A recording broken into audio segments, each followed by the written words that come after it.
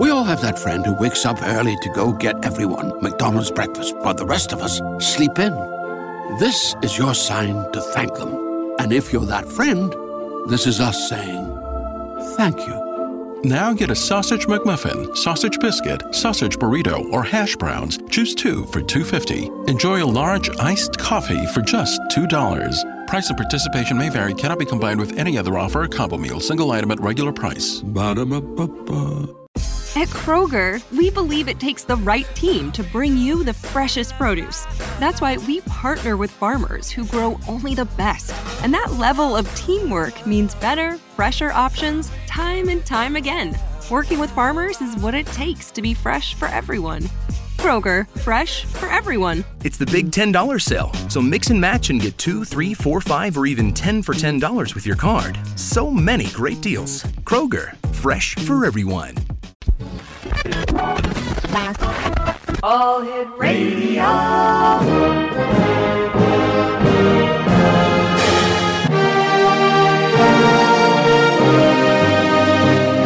Welcome to the X Zone, a place where fact is fiction and fiction is reality.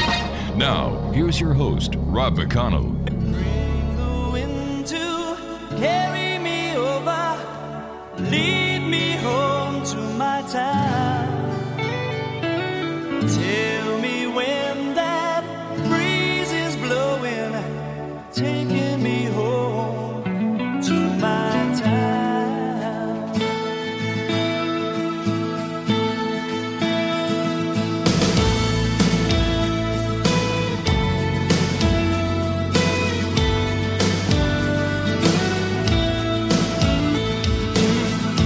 When I think of you, Scotia, there's a love that just bleeds in my heart. And welcome back to the X Zone. We're coming to you from our broadcast center and studios in Crystal Beach, Ontario, Canada. If you'd like to send us an email, xzoneradiotv.com. On all social media sites, X-Zone Radio TV. And for the programming that is available for you on the X-Zone TV channel, visit simultv.com. Our guest this hour is Stephen Bassett. And Stephen is a political activist, disclosure advocate, and the executive director for Paradigm Research Group. Well, that was founded in 1996 to end a government-imposed embargo on the truth behind extraterrestrial-related phenomenon. He has spoken to audiences around the world about the implications of disclosure, the formal confirmation by heads of state of an extraterrestrial presence engaging the human race. He has lectured around the world on political implications of UAP, ET phenomena, and given over 1,200 radio and television interviews. PRG's advocacy work has been extensively covered by the national and international media, including being featured on CNN, Fox News, MSNBC, and in the Wall Street Post and New York Times. For more information about Stephen or PRG, visit their website, paradigmresearchgroup.org. And Stephen, welcome back to the X-Zone. I haven't spoken to you since before COVID. Oh my goodness, it's been that long? It's been that long, good sir. I am somewhat in shock. What can I say? That was a fast couple of years. Oh, wasn't it, eh? My goodness. I understand a couple of weeks ago you had a press conference in Washington with Captain Salas. And I was wondering how that went. Captain Salas held a press conference in Washington. He put it on. Oh, he put it on. I'm sorry. Well, it's fine. And I assisted as I could. But this was Bob's show, and it was a success. Good. Without question. But very intriguing. First of all, as many of your listeners know, Bob Salas has been a key nuclear weapons tampering witness. Yep. Ever since he came out publicly regarding the Malmstrom Air Force Base events back in the 1960s. Since then, he's gathered witnesses, worked with Bob Hastings on his book, UFOs and Nukes, participated in the documentary, UFOs and Nukes, The Secret Revealed. They gave a press conference with Bob Hastings in 2010 at the National Press Club, where I think there were 6 witnesses on that one, again, with a substantial amount of media there. They wrote quite a few articles, right, and then stopped. So the nuclear weapons tampering evidence has been out for a very long time. In fact, I just recently found an article in 1979, which I may read excerpts from a little bit later, where the Washington Post is referring to this, talking about it. It was as a result of some documents that were released to the Ground Saucer Watch Group, as well as the Citizens Against UFO Secrecy cause from the CIA. And so there they were. Then they referred to a number of things, including these events where craft were hovering over our facilities repeatedly, particularly in the 70s. Though they deliberately left out any documents referring to missiles being turned off. So how many hearings have been held on this? 0. Why? Because something as significant as this makes no sense why it's hushed. You know, everybody else knows about it. Why shouldn't they do an open investigation on it? Not everybody else. Let's just say that by and large, the media covers these things, but they don't investigate. And then they shut down. In other words, they write it up and they move on. That's some sort of arrangement our media has with the Department of Defense and other elements of the military intelligence complex. I don't know how that is structured or who said what to whom, doesn't matter. The point is that they only go so far. There's a line they don't cross. So, nevertheless, a lot of people know about the tampering of our nukes. So here you have something which is quintessential national security. Yes. Without question. There's no doubt at all. You have impeachable witnesses, unimpeachable witnesses. These are SAC-based officers who just don't get assigned to a gig like that. They have to pass a number of tests, including psychological profiles, to get the clearance necessary to sit in those command centers of these flights, these nuclear weapons flights, with the power, should two of them decide to do it, to turn two keys and launch 8, 9, 10, 12 weapons, nuclear weapons toward the Soviet Union. So I guess these are men of substantial gravitas. Yeah, beyond a shadow of a doubt. Yeah. So clearly there should be hearings. There were not. And the best reason I can give is this. Managing the truth embargo has not been easy. Keeping the truth of the ET presence somehow unconfirmed for 75 years was no picnic. It took a lot of money, a lot of effort. Thousands and thousands of people had to go along with it in various ways. But they've managed to pull it off because we still haven't had confirmation. We haven't had disclosure. So they've had to dodge many bullets over the decades to keep this embargo going. The very first one they had to dodge, of course, was the press release issued by the Army Air Force Base in Roswell in July 47, where they said, we have a saucer. Yeah. Well, that was awkward. That was 47, much different time. No social media, no internet, no iPhones, none of that stuff. So they were able to contain it, and things settled down for another, from 47 to 78, almost 30 years. They had kind of a hiatus where it wasn't too bad. They did have to deal with some investigations just for show. They did a Blue Book thing. Mm-hmm. But ultimately they were able to close that down and so forth. Okay, but one thing they've known all along is that any real congressional hearings, not some show hearing like they held in 1966 or 68, one day, 4 or 5 witnesses, some written testimony, that's it, very good, thank you so much, and that nothing. No, any real hearings, particularly with military witnesses, the truth embargo would not stand. And so and put it another way, a hearing with nuclear weapons tampering witnesses would absolutely not stand, and so they could not have them. So every effort to get hearings has failed since 1968. Repeated efforts have all failed.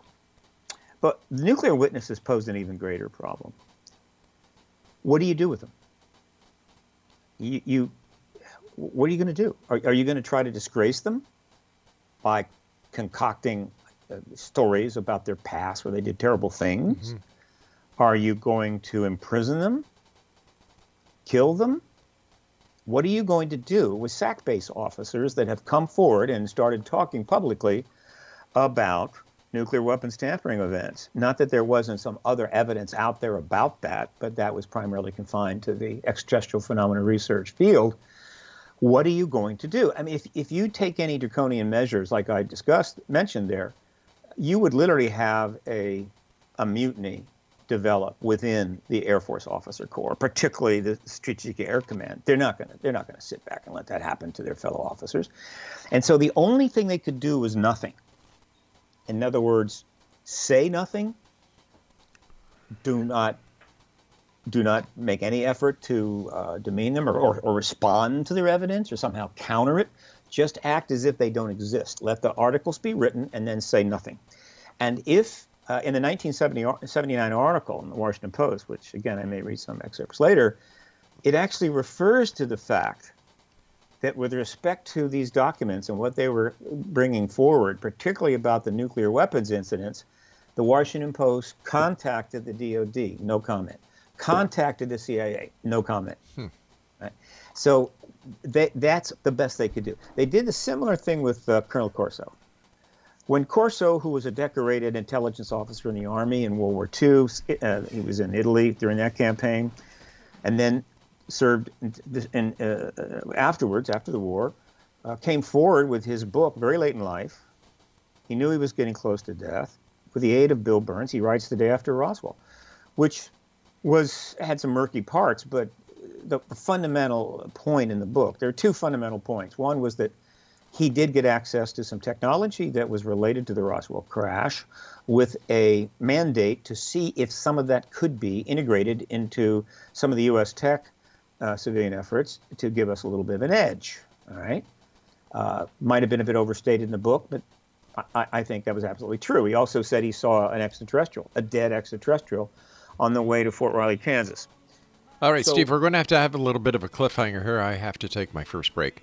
And Exonation, our guest this hour is Stephen Bassett. And if you'd like to find out more about Stephen, the great work he's done over the years and how he's fighting for disclosure and to put an end to this truth embargo, visit his website, paradigmresearchgroup.org. And we'll both be back on the other side of this break. Don't go away.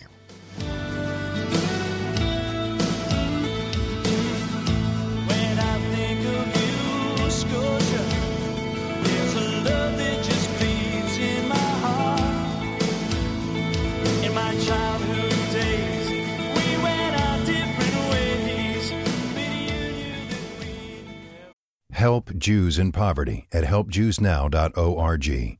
Your $25 gift today will help provide a life-saving food box to Jews in need. Be a blessing right now. Visit helpjewsnow.org. That's helpjewsnow.org.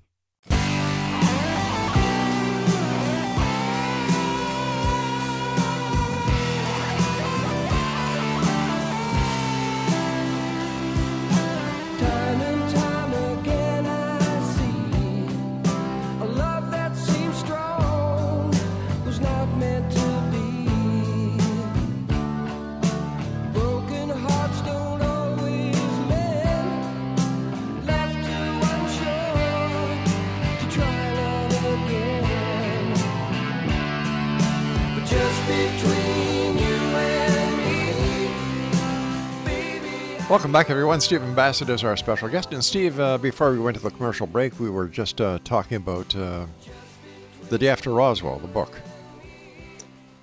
The point I was making is that the Department of Defense and all of those who manage the truth embargo know that real congressional hearings would almost certainly end that truth embargo. It would not hold up. Secondly, that military witnesses would undoubtedly be the focus of any such hearings, and the most difficult witnesses that they would have to deal with would be the nuclear weapons tampering witnesses. And so they chose to simply ignore them. That was the best thing they could do, and they generally succeeded. Because the Department of Defense ignored them, they were the press had a license, I guess you could say, to not follow up, not go down to the DOD and say, what do you have to say about what Captain Salas or Captain Vestemacher or Captain Schindler are saying about these tampering evidence? What about the book UFOs and Nukes, the 200 witnesses that were interviewed there? What do you have to say about this? Well, they didn't have to say anything because the press didn't go. And such is the way the truth embargo works. And it was the same thing with Corso. Corso's book was a major problem. They couldn't undermine him. They couldn't disgrace him, and they couldn't kill him, and he was near death and didn't care. And so they just basically just ignored him. They couldn't ignore Roswell. Roswell they couldn't ignore. Roswell has plagued them since 1947. And so right around the time that Corso's book came out, you had Stephen Schiff trying to get the Roswell records from the Army, which eventually said they're gone. They lost in a fire or something. You had the Air Force under Sheila Widnall putting out a multi-million-dollar report about the Mogul balloon, complete lie. And then they had to give a press conference just before the Roswell anniversary of 1997 where they came up with the test dummy stuff. So they couldn't get out from Roswell. It's plagued them. While Corso was addressing Roswell, they could ignore Corso, and that's what they did. So these witnesses to the most extraordinary acts of all the things we know about ETs, all right, of all the things we know, the fact that they had turned off our nuclear weapons on a number of occasions, turned them off, and then on a couple occasions turned them on, meaning set them into launch sequence without the keys being turned, which I can assure you was far more frightening to the officers and security people than the other case. And also done the same thing in the Soviet Union and have done it more times than we know because we only know the cases where people have actually come forward. It would be foolish to think there have not been shutdown cases where nobody present has come forward. They were all given extremely strict orders never to go forward and talk about this. And the vast majority of the men were happy to comply. Bob Salas was an exception, and he is a hero for that reason. So how many times they've turned off nukes in the U.S. and the Soviet Union and Russia, we don't actually know. And then there's China. There's no reason to believe they haven't turned them off there. It shouldn't shock anybody that nothing has emerged out of China about that, and no witnesses have come forward. So this, as far as I'm concerned, is the most important thing we know about the ET presence. And we know a lot, but nothing is more significant than that.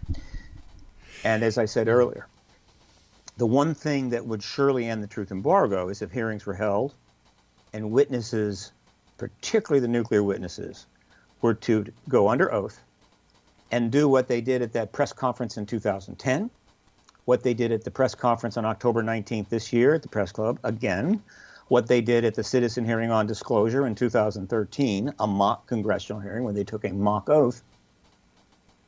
If they testified, that would be the ball game. And so they just had to ignore them. And the media went along with it, including the Washington Post, which has known about the nuclear weapons for at least 42 years, and I think even further back than that. And if I had the opportunity to sit down with the top people at the Post, I would ask this question. Who said what to whom back in the 70s that convinced the Washington Post that they would play ball with this, that they would simply not go beyond a no comment and not follow up with witness and with evidence like this? And also, what editor or publisher said what to whom within the organization, within the Washington Post itself? I'm not bringing this up to castigate the Post. It's a great newspaper. I like it very much. But we need to know how the truth embargo was conducted. We need to know as much detail as possible. That's very important for history and for future governments. And the truth is, and I've been saying this a lot lately, and I think that it's very important. I can honestly say after 25 years, we know more about the extraterrestrials, what they're doing here, where they might be from, what they look like, than we know about the truth embargo that the government conducted, because virtually nothing is really in the public domain that directly addresses that. There are some documents from early on. We may know who the original group MJ12 was. We may have the names of those. That may be true. But overall, how they've managed the truth embargo for 75 years, we have almost nothing on. So we know less about that. That's going to change soon. What about the new administration with President Biden? I thought that maybe with President Trump leaving and President Biden coming in, that there may be a shift in the policy when it comes to the truth embargo, when it comes to UFOs. But nothing seems to have changed. There's been no action on the part of the administration. Plenty has changed. What's changed? The process leading to disclosure, which means leading to hearings, which we have to have first, has really been underway since 2017. Ever since the To the Stars Academy announced, came forward, provided the information to the New York Times for those articles in December of 2017. There has been, at this point, I think, 1,100 mainstream articles that I was able to find and link to on my site right now. You can find it on Paradigm Research Group under the Print Media Archive. 1,100 articles that are related to the initial actions of the To the Stars Academy, the people that came forward, responses by the government, and so forth. In other words, essentially what I would call the government-based disclosure process. 1,100 articles, at least. I just added 200 more recently. But whatever happened to the Stars Academy? You don't hear anything about them anymore. Think of this process. Well, the initial intention was to launch the To the Stars Academy in very late December after the election of Hillary Clinton, and then undoubtedly present the stories to the New York Times to be published before the inauguration, which all of that, which was pretty profound, even when it came out later, along with all of the 400 articles about the ET issue and Secretary Clinton and President Clinton, connected them all back to the Rockefeller Initiative. All those articles that appeared throughout the entire campaign, you take all that together, and that follows her into the White House. And I think we would have had hearings pretty quickly and disclosure very quickly in her administration. And then the To the Stars Academy people would have probably raised, God knows, $50, $100 million for that public benefit corporation that they set up, and have tons of funds to pursue a range of issues in what would be the post-disclosure world. It was a brilliant plan.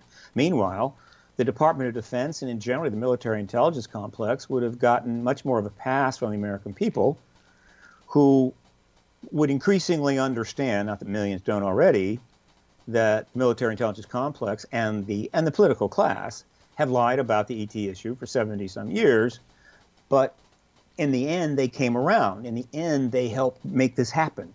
Those are all military intelligence complex people on that board, or that staff of the To the Stars Academy, and it's bing, bang, boom, everybody wins. That was the original plan. Now, it didn't happen because Hillary lost. I say Hillary. Secretary Clinton lost. And that blew the plan sky high. And so what was initially a one-stage rocket straight to disclosure had to be converted into a multi-stage rocket. They didn't like it. They knew it was going to be brutal. They knew there was going to be a problem. Ultimately, they made the decision to go ahead anyway, and they launched in October of 2017, about a year after, I think, the original plan. And when they launched into... Now remember, this is a political process. Okay. We're not talking about research in the labs or anything. We're talking about a political process in which the military intelligence complex is maneuvering to position itself favorably for the political event that disclosure would be. Steve, we've got to take our news break at the bottom of the hour. Please stand by. Exonation. Stephen Bassett is our special guest this hour. His website is paradigmresearchgroup.org. We'll both be back on the other side of this news break. Whatever you do, don't go away.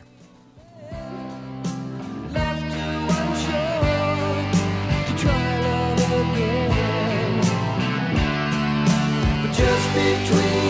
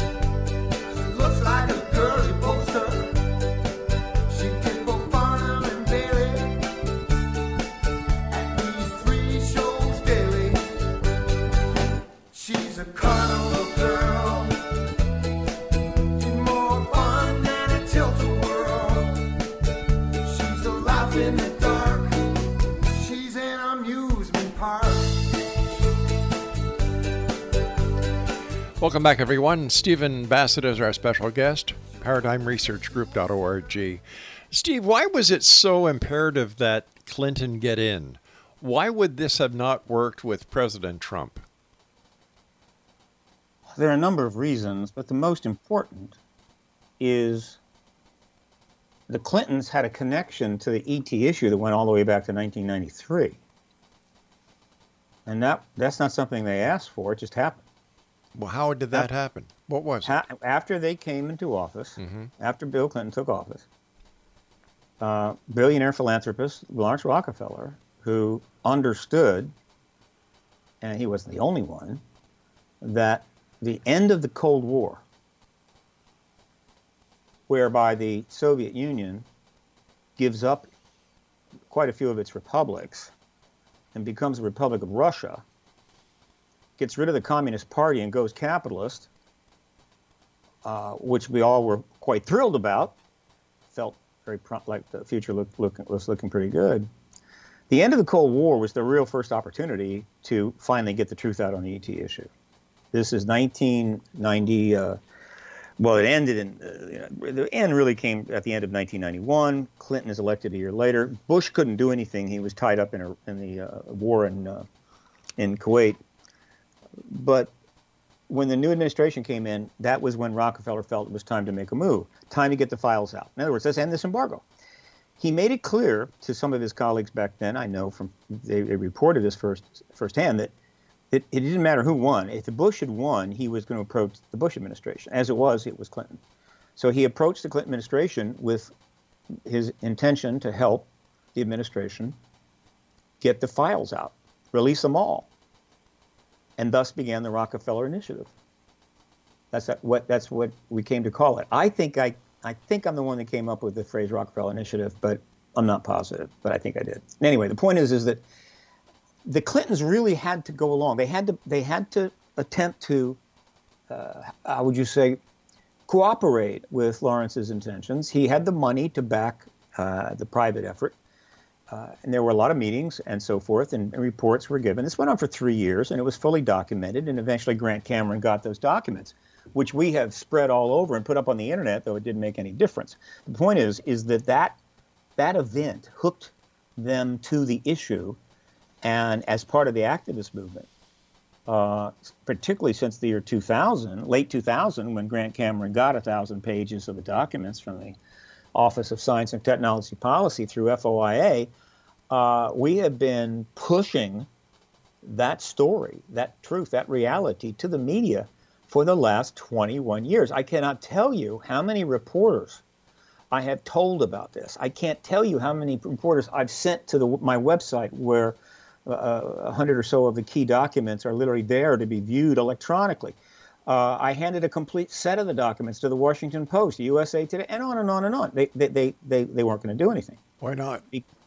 Because to have engaged that issue, in other words, the fact that, my God, Clinton and John Podesta made a substantial effort to try to get the files, and the Department of Defense wouldn't cooperate, that the Air Force spent, I think, $12 million to come up with a complete phony report about the mogul balloon. He was the commander-in-chief. These are massive constitutional violations, though they would have been justified in the minds of most by under national security. But essentially, they did what they did with Carter and other presidents. They basically said, you're just the president. This issue is bigger than you. You don't have a need to know. So when I say it's a hot potato, it's a nuclear potato. And so essentially, there's nothing the Clintons could do, but it hooked them to the issue. And that gave us a story, and we have just pounded that story in. However, it really would not take. I was hoping the citizen hearing on disclosure might bring it alive, but that was only part of 30 hours of testimony. Mm-hmm. But when the nuclear witnesses started to get the kind of coverage that we're now seeing, right? It is a different matter. But the point I'm trying to make is this: because to answer your question, as she starts to run the second time for the presidency, this issue has been around for a while. And I finally, as of late 2014, one of the first important articles was by Warren Rojas of the Hill newspaper. I want to talk about that a little bit later, the Hill newspaper. But he was one of the first people to write about this connection that the woman trying to become the next president had to the ET issue, going all the way back to her husband's administration. Ultimately, so many stories were written about this, and they're on my website. You can go, some of the links are dead, but there's 400 stories there and listed in the section on the 2016 election campaign, connecting her to this issue in major media, including the Washington Post, New York Times. It followed her through the entire campaign. Again, because of that connection. None of the other candidates had that connection. There was nothing. She was the only one. And she was also the leading candidate by far. So for her to win with that connection going back to 93 to 96, with all the media that had followed her through the campaign and written about it, it sets it up perfectly for her to move forward. Donald Trump had no connection to the issue at all. Zero, nothing, nada. There were no articles written about that. He had no interest. And so when he wins, we go from a situation primed for disclosure hearings to take place and witnesses to come forward, to a completely different situation, which more than a few high-level pundits have said is unprecedented in American history. Everything that has transpired since January 20 of 2017 has been in the realm of almost fiction. You couldn't write it. If you wrote the story up as fiction, people would go, this is ridiculous, and they wouldn't buy the book. So we've been in uncharted territory. And as a result, there's been an enormous amount of chaos, enormous amount of distraction. And so the ability to get this story back into play was very difficult. But the To the Stars Academy team, which had already come together, made the decision that they could not wait for a change of administration for a number of reasons. One, again, because of the outcome of the election, they didn't raise much money. They only raised about $25 million at period late 2018. That wasn't enough for them to maneuver at all, and they were hanging out there exposed for every possible internet attack anybody wanted to launch, and so it would be very difficult to keep the team together, frankly. And so they made the decision they had to launch if they were going to have the impact that they'd hoped to have, and then weather the storm. And that's what has taken place. But a lot has happened since then, a lot behind the scenes. But there's been enormous advancement despite the political chaos. And yet we don't hear anything about them anymore. They're not even in the news. That's because that stage, remember I said, it turned into a multiple stage rocket? Yeah. At some point that served its purpose. Or is it that nobody gives a damn? No. Believe me, the interest in this subject's never been higher. The point is that they served its purpose. Yeah. A couple of people couldn't stay, so they left. They were replaced. And there's really not much they could do in terms of their, quote, mission statement. Mm-hmm. However, the agenda, the core agenda, the reason for doing it in the first place was to get congressional hearings and end the truth embargo.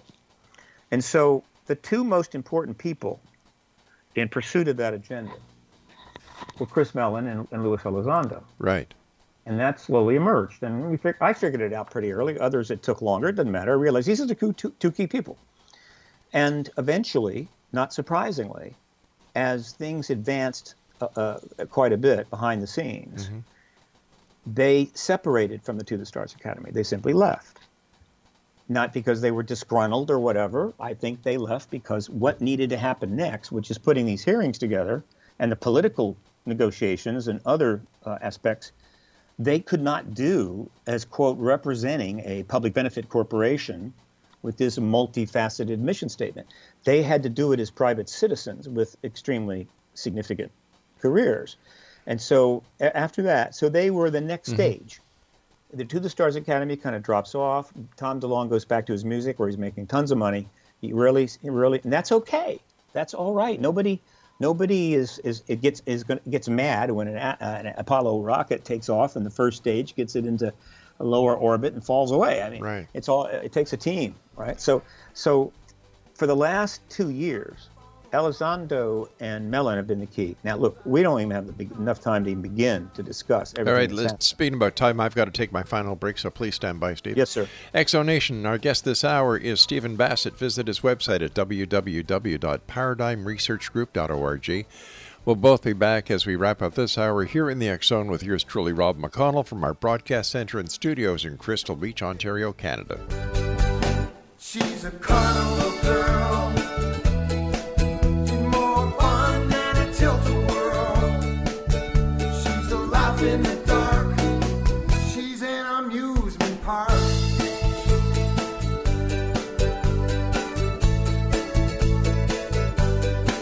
She'll turn a saint to a sinner, make a loser a winner. She'll talk you into her trailer.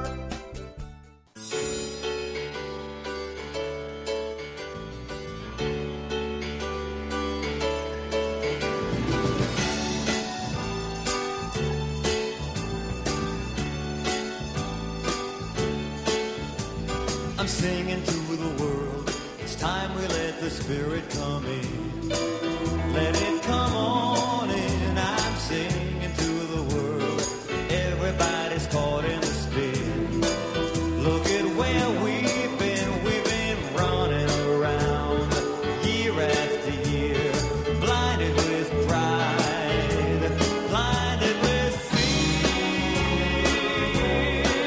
But it's daybreak. If you wanna believe, it can be daybreak. Ain't no time to grieve. Said it's daybreak.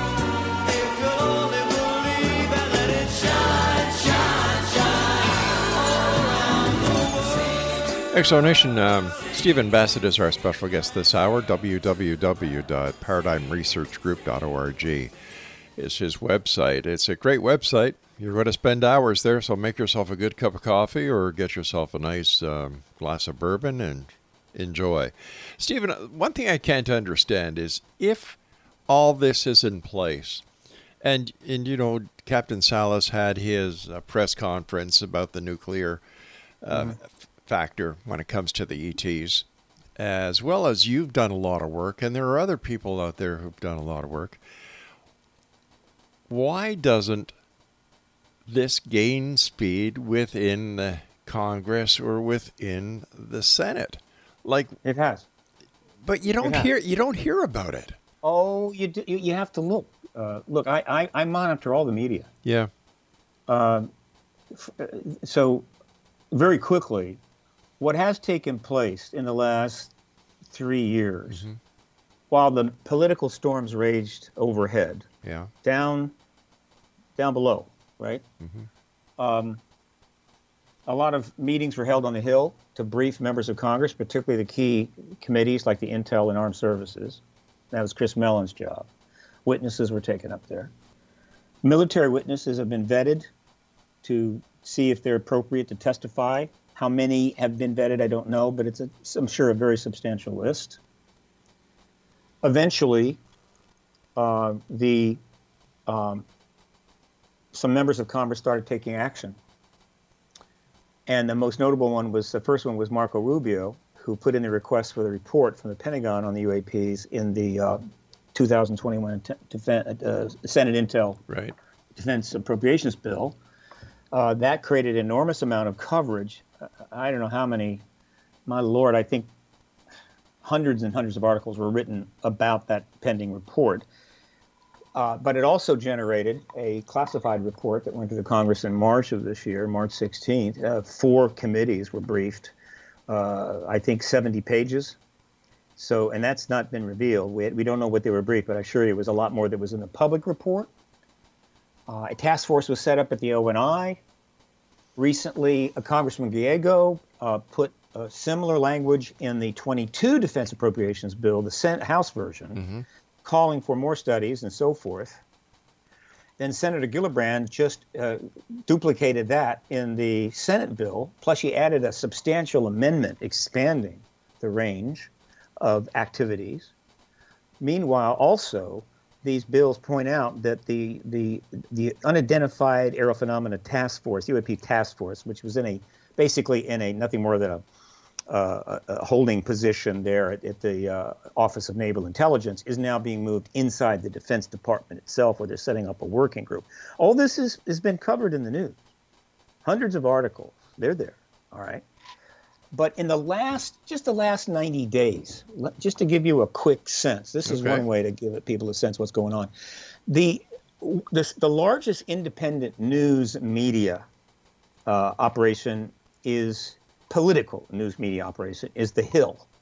This is the newspaper on Capitol Hill in the United States, and it is read by everybody on Capitol Hill. Everybody in Washington, D.C. has anything to do with politics. Journalists, staffers, lobbyists, members, and what have you.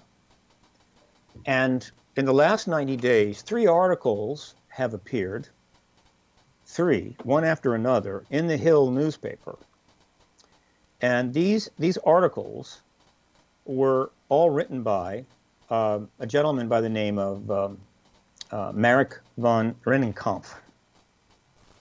Now, he is a contributor to The Hill, but he also served as an analyst with the U.S. Department of State's Bureau of International Security and Nonproliferation, as well as in the Obama administration as an appointee at the U.S. Department of Defense. He is no non-trivial person. Here is the headlines of 3 articles, extensive, heavily hyperlinked articles that he has published in The Hill in the last 90 days, which I assure you have been read by everybody in Washington, D.C.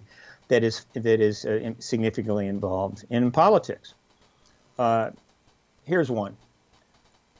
NASA chief Bill Nelson, latest official to suggest UFOs have otherworldly origins. That's the headline. Mm-hmm. By the way, Senator, former astronaut, former member of the Senate Intel Committee, the first such kind of person who ever put in charge of NASA, came out and said that NASA was going to start investigating UAPs. That had never happened before. And now he's recently said that they could be otherworldly. This is from the NASA administrator. All right. I can't even begin to tell you how significant that is, right? But it's pretty significant. This is NASA basically getting set up.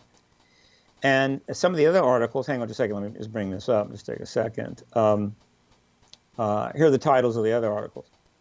UFO stigma, alien conspiracy theories are relics of Cold War paranoia. And then Senator Gillibrand's historic legislation revolutionize the study of UAPs. Of course, they use the word UFOs. We're still, not everybody's made that transition. If someone were to go to The Hill and read these 3 articles, they're astounding. And so this, coupled with the actions that we have seen happen in the Pentagon, the fact that a number of members of Congress have called for hearings, Gallego, Gillibrand, Rubio, and others, and because the briefings have taken place, I'm telling you that while things may seem calm in that area, they are not underneath the surface. Above ground, you've got chaos. You've got people raiding the Capitol. You've got incredibly hyper-partisan warfare going on. You have an extraordinary situation in the House and Senate, which is consuming the media. I get that. These things happen. But let me be clear to your audience.